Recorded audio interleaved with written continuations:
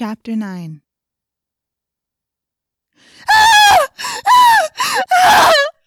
Wake up, Rachel, wake up!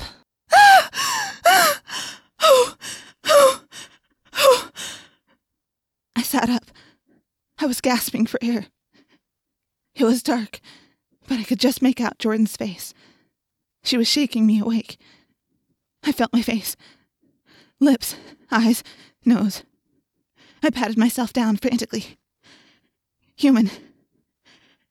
I was human. No fur. No tail. Human. The details of the dream came rushing up to my consciousness. Oh no, I moaned. I threw back the covers and stumbled to my feet. I staggered toward the bathroom door. The bathroom connects my room and the room Jordan and Sarah share. I tried to turn on the light, but missed the switch.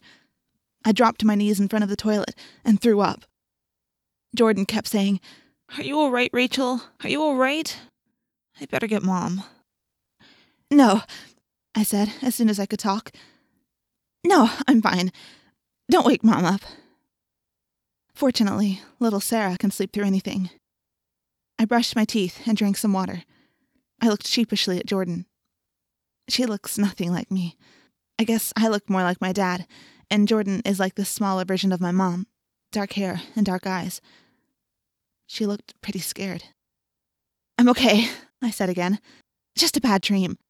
I guess it made me kind of sick is all. But I'm fine now. Jordan relaxed a little. Must have been some dream. I guess so. I can't even remember it now. You know how it is.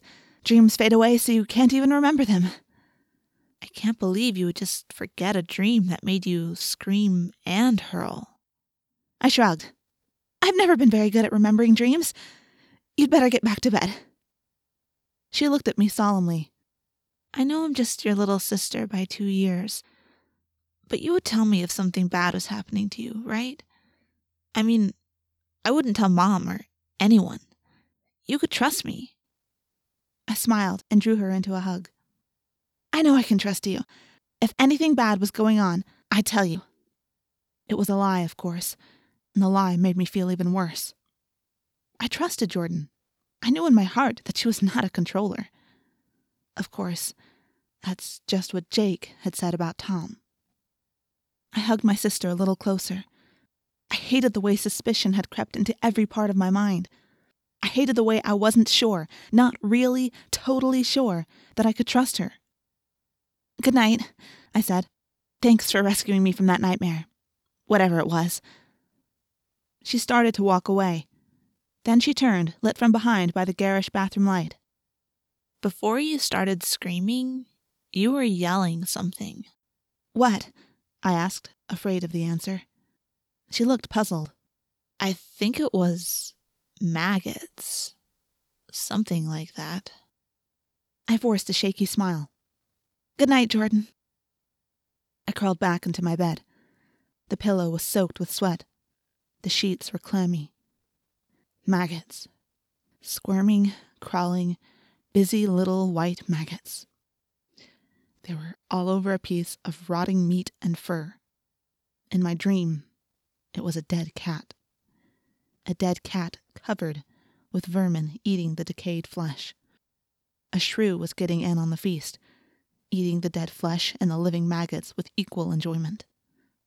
In my dream, I knew. I was that shrew. You look tired, Jake said the next morning. We took the same bus to school. Thanks, I said grumpily. Didn't get enough sleep last night? I guess not, if I look as bad as you say. I didn't say you looked bad. I just said you looked tired. He hesitated. He glanced over his shoulder, checking to see whether anyone was listening. Fortunately, the noise level was pretty high in the bus. Jake lowered his voice and leaned close to my ear. You didn't get creeped out by the shrew, did you? Why? Just because I'm a girl? You think the shrew bothered me more than it would have bothered you or Marco? No, that's not it at all, he said earnestly. It's just, see, when I did the lizard morph, that bothered me. I had nightmares. Nightmares? I said it too loudly. Then I lowered my voice back to a whisper. Nightmares? Oh, yeah, Definitely. When I morphed the tiger, I had dreams too, but not nightmares. What kind of dreams? He smiled. Kind of cool, really. Stalking through a dark forest at night. I was hunting something. It was like I wanted to catch it, but at the same time, it was like, if I didn't catch it, that would be okay too. Because just running and creeping and then running some more through the woods was the best thing in the world. I nodded. I felt like that after the elephant morph.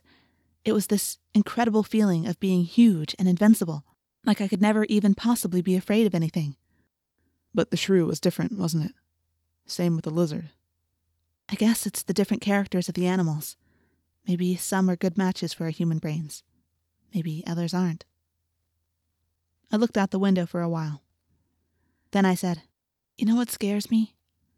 To my surprise, Jake nodded. Yeah, you're afraid that someday we might have to morph into bugs. I shuddered. I don't think I'll be willing to do that. I think that may be too much. Well, your next assignment is a cat. Tobias was a cat. He said it was amazingly cool. He liked it.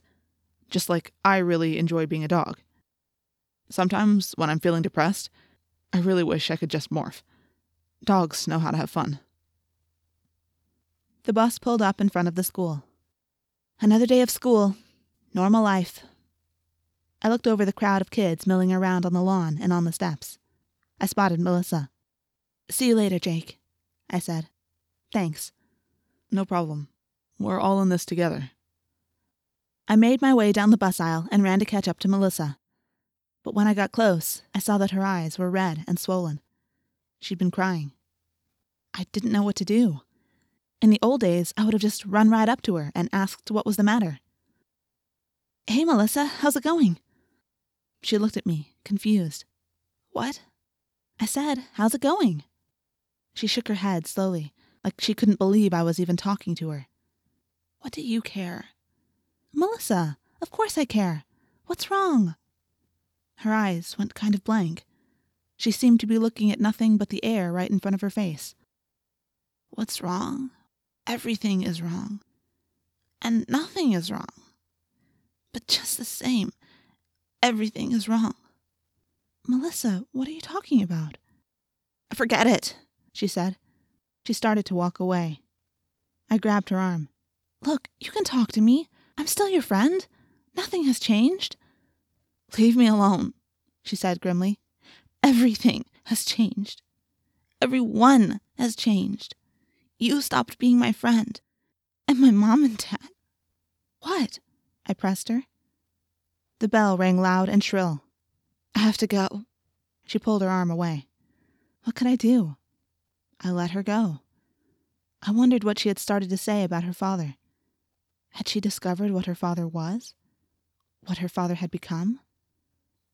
I walked up the steps of the school with my head lowered in thought. As I opened the school door, I ran right into someone. Hey, watch where you're going, young lady." "Mr. Chapman!" I recoiled in fear. See, you have to realize that this was the man who had once directed a Hork-Bajir soldier to kill us all if he caught us. Kill us and only save our heads for identification. That kind of thing sticks in your mind. He peered at me. "What's the matter with you, Rachel? A little jumpy this morning?" I nodded. "Yes, sir. I guess I didn't sleep too well." "Bad dreams?" he asked. My mouth was dry. "I guess so, Mr. Chapman." He smiled. A normal, human smile. His eyes even crinkled up a little as he grinned down at me. "Well, shake it off. Nightmares aren't real, you know." "At least, not most of the time," I said to myself.